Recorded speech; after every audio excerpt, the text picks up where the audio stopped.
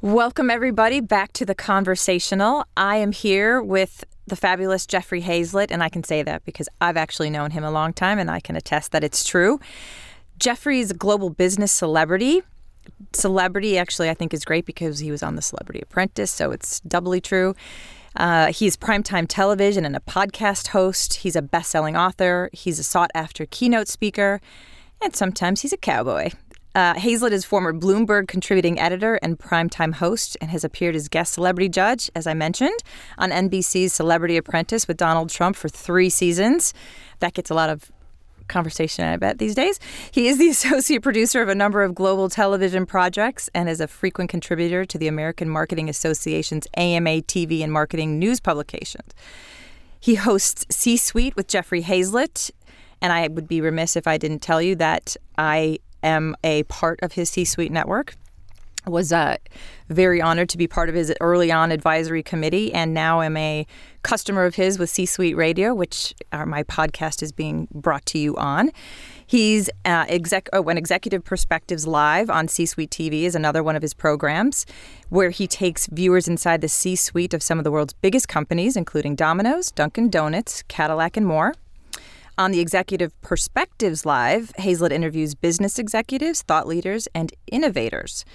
Lots of good stuff with exciting people. He's also the host of All Business with Jeffrey Hayzlett, which airs on C-Suite Radio.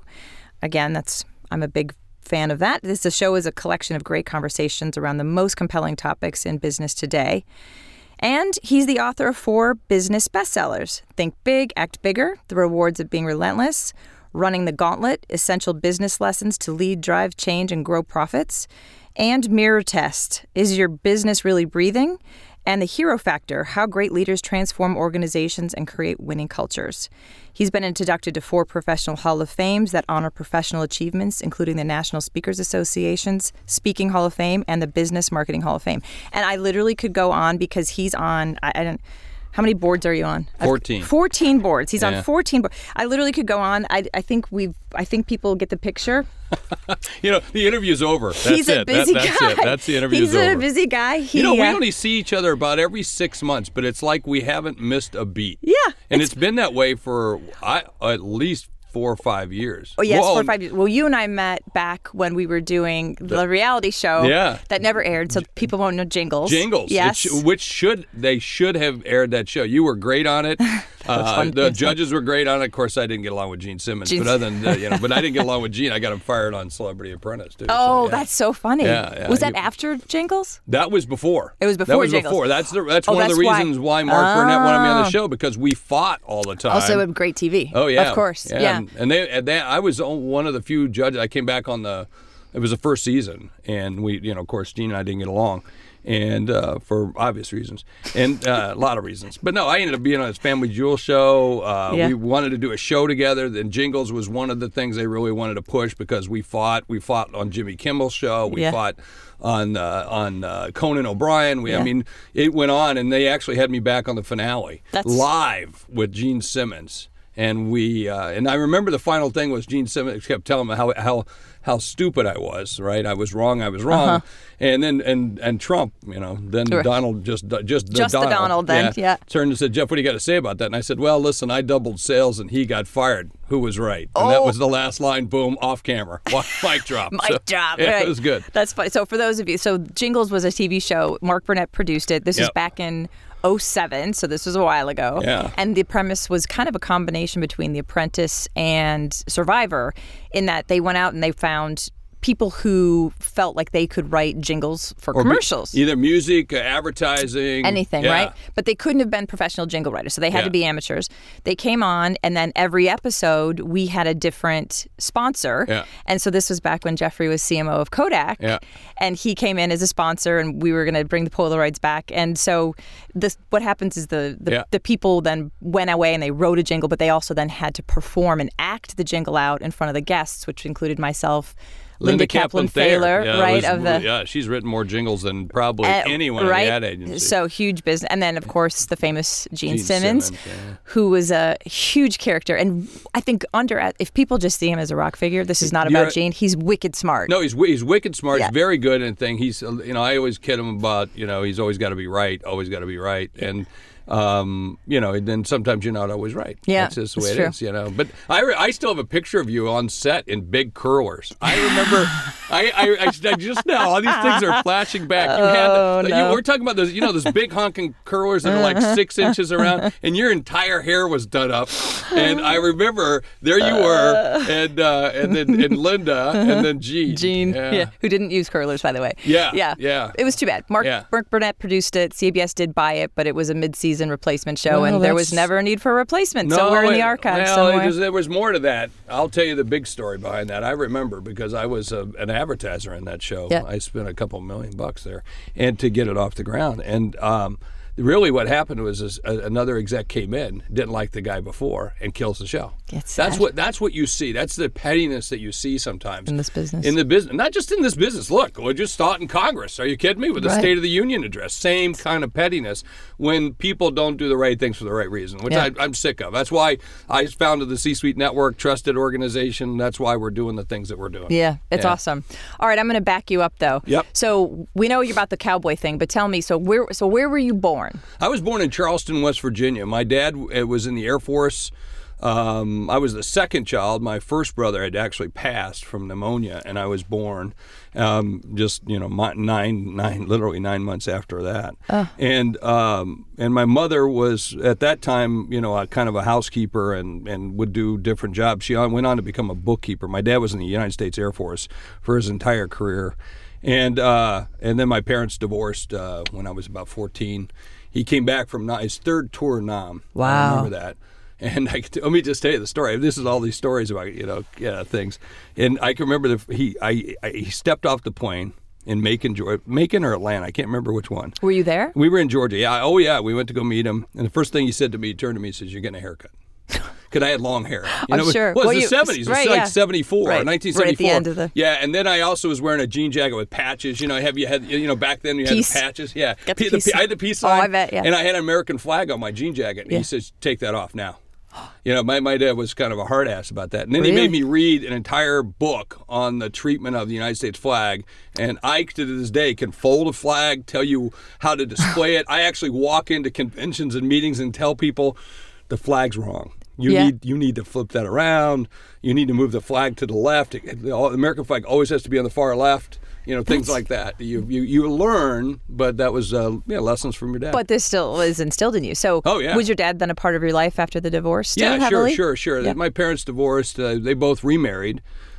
My dad ended up marrying a gal that was 6 years older than I was. Oh. Yeah, go figure that, right? And so that was interesting. And so, my mother remarried a couple times and finally found a great guy who's, like a father figure to us and a family. And he's, my mother passed about 5 years ago, and he's still alive. And I go down and see him every time I can. And I go down to Georgia and I go see him. And he's remarried now to another woman. Oh. And she's now part of our family. So which is cool. And I've got stepbrothers and sisters. They're, because my mother was married to him for 30-some years, 37 years. Oh, yeah. So he's as much as a family. As anybody else. Yeah, exactly. What did you, so when your parents split, you were 14, did you finish your I was in junior high. At that time, I stayed with my mother. My dad went off to another tour of duty. Wow. Stayed with my mom. She remarried this guy who didn't like me. Yeah.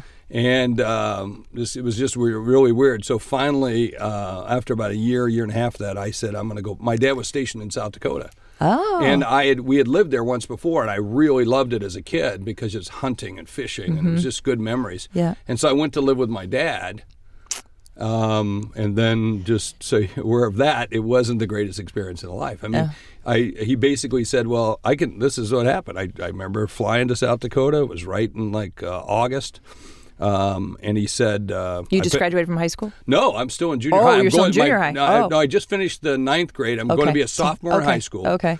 And I land in South Dakota in the truck as we're driving to the base. He says, I pay your mother $63 in child support a month for each one of you. You get $63 to live on. Oh, my God. That's a true story. And so for the 3 years in high school, I got $63 every month from my dad, and that's what I bought: school lunches, clothes, and did anything on. So Paper or whatever, pencils you needed, right? If I needed a bedspread, anything. Oh, really? Yeah, it wasn't the prettiest kind of it's tough. thing. Yeah, it was tough. It was very tough. Most people wouldn't want to go through that. Yeah. So I always had to get a job, always had to work. Mm-hmm. So, I wasn't going to play football, but I actually went out. I was going to run cross country, if you can believe it. I'm 6'3", 280 some pounds, But back then I was, a lot smaller than that. But and I ended up being a high school All-American, by the way. Yeah. But anyway, I wasn't going to play because I thought, well, I'll run cross country. I really liked running at that time. And then the football coach said, would you come try out? So I said, sure. It was the next day.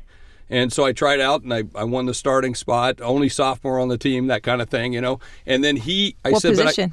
I was an offensive center. Oh. And I remember I said, I can't play, though. And he goes, why? I said, I got to get a job. I got to eat. And this is cut in the thing. He says, I'll make sure you have lunches.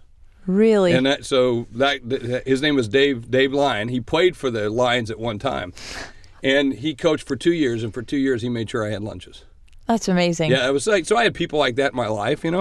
Now you're gonna make me tear up, So, but there were people like that in my life who had, if they hadn't have come along at that time, you just wouldn't be where you're at, right. Well, we talk about these holy shit moments, right? Yeah, that was my whole life is like that. Yeah. Well, you've turned it into something. I mean, that's the point of this, right? Is to hear these things that happen. And as a child, you're young, and it's your parent, and but you don't know, Julie. That's it. People talk about that. My wife, who I've been married to for 37 years, together for 39, and I know me, I wouldn't be married to me, and so I'm very grateful to have her in my life, and she went to a one-room schoolhouse in South Dakota. And then she went to the town school. And so she lived on the same house, the same farm, her entire, young all the way up into adult. And the family's still there on that same farm and everything. And sometimes I'll be in conversations with their family and said, wasn't your life weird or, unhealthy or weird? I go, no, that's what I thought was normal. What you do is weird. Right. The same house, That's true. So it's always different perspectives, and you don't know what you don't know. Right. You don't know what you don't know. And some of those things you don't know that's not normal. You don't know that that's not the way other people live. And I find out, 20 years later, oh, shit, you didn't get $63 a month. You didn't have to do that stuff, And you find those things out. Or you find out, because my brother and sister stayed with my mother. So it was a lot different. Their experience, of course, they had Gene. Yeah. Who was a much better father. I'd say this to my own father today, my biological father, who's still my he's still my father. He's passed, but I'd just be open with him. He was that way. I still love him. Of course, right? Now we have to accept people for who they are. Right? I always think about. I never had the chance to talk to him about what his life was like. Oh, really? Yeah. Well, you got to think about that. Yeah. I don't think somebody wakes up and goes, "Oh, I can't wait to be an asshole." Right. So what caused him to do the things he did in that manner? Right. What was his insecurities? What were his things? And I look at it like that. I don't think somebody just wakes up to do that kind of stuff. Right. I'm sure that's true. I think, especially to your child, right? There's, but he made me tough. There's some good things and some bad things. It's of course. There's always something. You have to look for that. And so, that's why I've got somebody really great in my life today. She's like, she'll say something like, "What's our nephew's?" Such and such, and we got to go do this. And I'm going like, first of all, I can't remember our nephew's name. That's like part of my thing.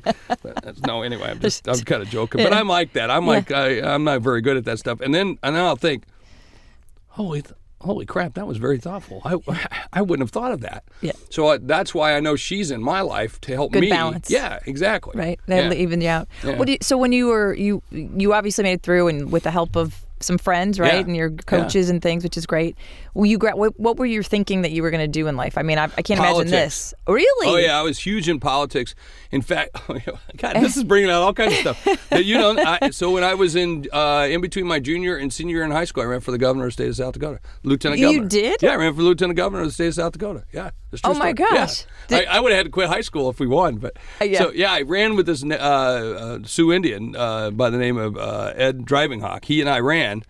We met at Boise State, and we decided to run. And it was so I did. I was very big in politics, so I got very involved with politics. I ended up working for a number of politicians for a number of years, doing campaigns, running all over the country, doing campaigns, presidential campaigns, everything. and did that for a long time before. Then I just one day I left it. Then I went to work for the American Diabetes Association. Really? Yeah, I became the executive director of the Dakotas, and then I became their lobbyist. So okay, so did you finished high school there? Did you go to college, or did you go right into politics? No, I finished high school in 1979, and then I went to Augustana College, a small Lutheran school.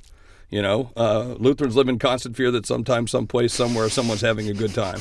Yeah, so I went to the small, which I had no idea. I didn't even know what a Lutheran was. I just liked the college. I swear to this is how stupid I was. I remember being on the campus and they're doing communion. On the first day, they're doing a communion, at this Lutheran during, we have to, all the students freshmen have to get together and they're doing a communion. I turn to the guy and go, what are we doing? They go, we're doing communion. I go, but it's not Easter. It's not I was Baptist. Right. We only do it like twice, maybe 3 times a year. I don't even know how many times officially. Yeah. And he goes, but we're Lutheran. And I said to him, well, what's Lutheran? Yeah. I remember that. Yeah. So I ended up going to college. I never finished because got so involved in campaigns. In politics. Yeah. I worked for George McGovern. To D.C.? Yeah. Oh, yeah. I lived in D.C. for a while. And then I've always been drawn back to South Dakota. South Dakota is my touchstone.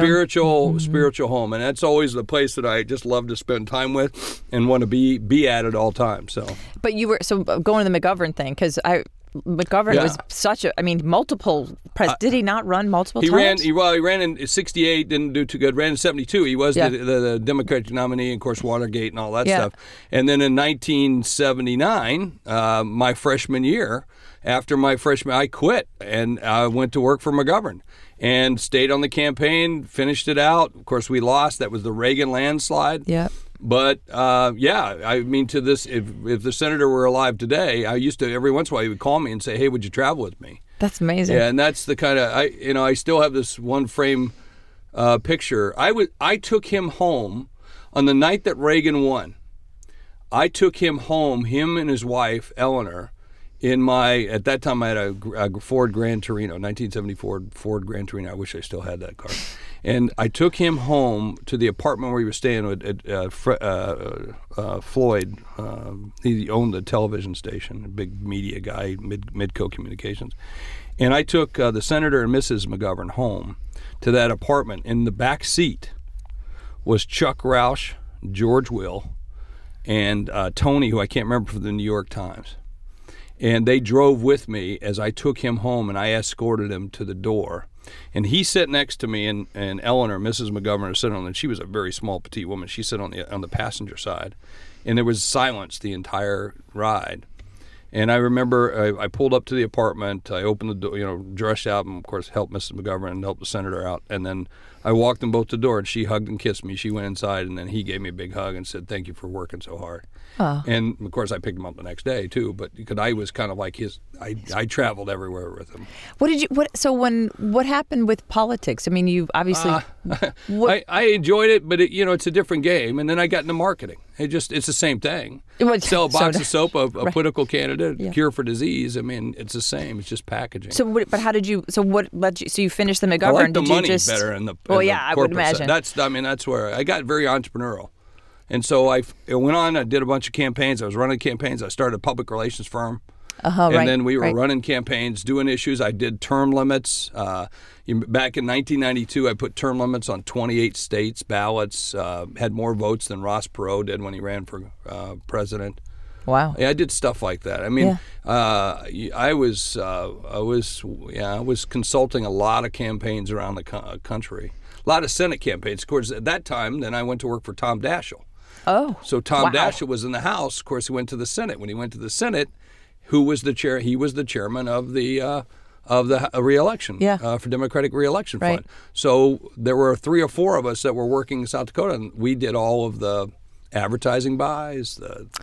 So that's where you started to get big into the marketing side. So that took me there, and so then that took me to, and then the company needs it rather than a candidate. Right. Okay. Right. Cool. You did that.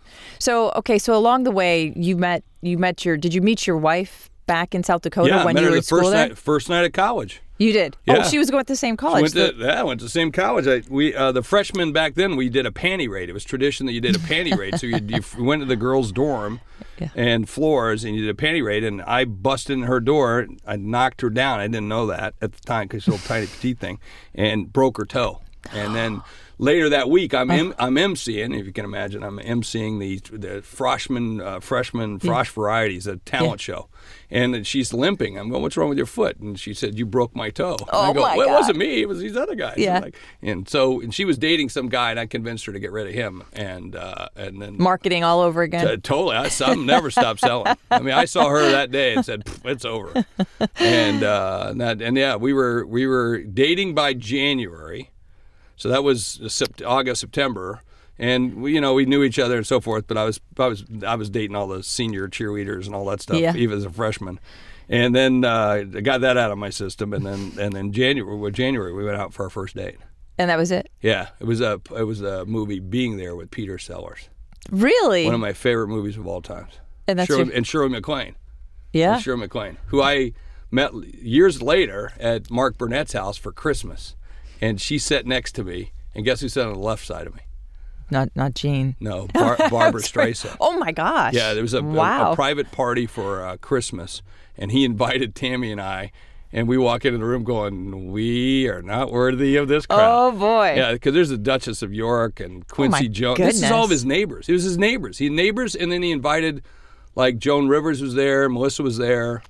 The chairman of Macy's was there. Glanzer was there. A couple of other actors. The gal from My Big Fat Greek Wedding. Oh yeah. And and her husband is now in that Cougar show or whatever. And David Solberg. Yeah. Yeah. But all of his neighbors, and then us. And that's amazing. It was like, and I'm sitting next to literally. "Hello, Miss Streisand, how are you?" And, right. And Mr. Broyne, good to meet you. Yeah. And he's tall. Yeah. Oh yeah, big guy. And who's the other guy the guy that did? He was a Bond too. English guy, big, tall. Oh, are you talking about like Remington was a Mrs. Steele? Doubtfire. Yeah. Yeah. That guy. I can't remember. Yeah, that guy. Remington Steele. Yeah, why is it Pierce Brosnan? Pierce Boom. Brosnan. There we go. He was there. Yeah. I mean, I was like, this is the most. And we of course drive up in our Ford Focus, neon Ford Focus rental. Well, I launched the Ford Focus in the did United you really? States for the first time in '99, so I'm super happy about that. Cool. It's nice. I'm sorry it was a rental. You've done a ton of stuff. I mean, you think if we put the two of us together, there's nothing else for anybody to do? Well, okay. So now we talk about these holy shit moments that happen, and I know there's several things in your life that had gone on. So tell me about. So I know a couple of them, but tell us about 2001 and when was the month your lightning strike? Yeah, it was 2001 April. I went to a Lutheran Social Services fundraiser that my wife was chairing or something, and we came home and it was a torrential rainstorm, and there was just terrible storms going on all day long, like tornadoes-like storms.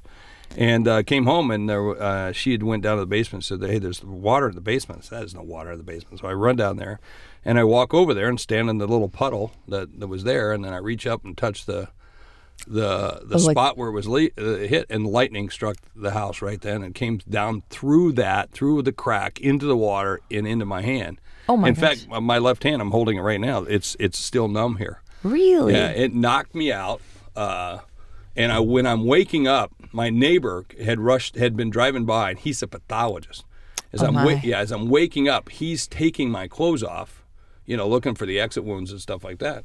And then that's when my daughter, who was a teenager at the time, I don't know how old Lindsay was, probably about 14 maybe or something, maybe younger. And she screamed, "The house is on fire." And, when I wake up, Tammy's yelling, "Should I call the ambulance? Should I call the doctor?" And I can't hear, I can't see. Right. It's all white, right. And then, but I jumped up because I did, by then I heard that the house is on fire. So you're thinking, what? Oh my gosh. Yeah. And then I had to run up 3 levels to get up to the area that, it hit. It did about $50,000 of damage, knocked out every electronic thing you could think of in a house. And yeah, so she smelled the electricity, the smoke. But how are you? It was what smoky. happened? I ended up having to go to the doctor. My blood pressure was like, 400 over like 180 or something. It was really bad. Wow. I mean, And I remember by now the neighbors have shown up and they're all like dragging stuff out of the house because I had this big art collection and we had a house about 7,000 square feet, so a pretty big house. Yeah. And but neighbors are showing up because there's smoke everywhere and just as neighbors do in South Dakota, and they're hauling stuff out of this room because that's where all the stuff is and these Your paintings art, and that stuff and so I remember I was sitting down. And my wife says, "Well, you've got to go to the hospital. You got to go to the hospital." And the firemen are running by, and she goes, "Who should go with you? Should it be our son Tyler, who's the youngest, or should it be our daughter Lindsay?" And then right then, Lindsay walked in the front door, and we're above in this atrium area, and we're above it, looking down, and she's got the dog, and she's got a quilt on. She's screaming, "Tell the firemen there's nachos in the microwave. There's nachos in the microwave." Which she was making nachos at the time. Why she would yell that, and we both looked at each other and go, Tyler should go. Tyler should go. That helps. Thank you. And that's become one of those classic signature stories in the family. Hayzlett household. Yeah. That's funny. Whenever Lindsay goes crazy, we'll yell, there's nachos in a microwave. Yeah. All right. So everybody's told me to ask you what from the pheasant story. Oh man, that's really digging. I've had two different people. It's a signature story that I sometimes tell in a keynote. And years ago, in my youth, and I've bought and sold over 250 businesses, about 25 billion in transactions, and managed billions of dollars of advertising and marketing as well. But years ago, I tried to corner the market on pheasants, and when I was in my 20s. What does that mean, to corner the market on pheasants? Well, I thought that people would want pheasant farming or pheasant ranching because South Dakota is a pheasant hunting capital of the world, and it was starting to become a more commercial kind of activity. So they're going to need birds to replenish the birds and so forth and so on. And you take it's one like sustainability. Yeah, correct. Right. But you try to raise these pheasants. You take a male pheasant, you turn them loose. Or actually what you do is try to raise as many female pheasants, right? Because one male pheasant populates lots of females. 26 to 27 on average. Busy males. Yeah, they're very busy. These are just mating. They're more than rabbits. Yes. Okay. So I thought this could be a good business, except that you got to build these huge pens and they got to be open and you got to put blinders on them so they don't, because they fight all the time. And then I thought, well, the other thing is who wouldn't want pheasant under the glass? Who wouldn't want a smoked pheasant? Who wouldn't want to order that as a gift? And let's do executive gift packages and all this stuff. And I built it trying to corner the market on pheasants till I finally realized there wasn't one. And one time, I got to tell you, we have these torrential rainstorms. Everything's about rain in South Dakota, and so it rolls across the prairie. And one night we had 3 inches of rain that occurred in less than half an hour. And you can only imagine what it did to these pheasants. I had 10,000 pheasants that basically huddled up together, looked up into the sky, opened their beaks, and drowned. Yeah, it's a true story. The stupidest frickin' birds you've ever seen in your life.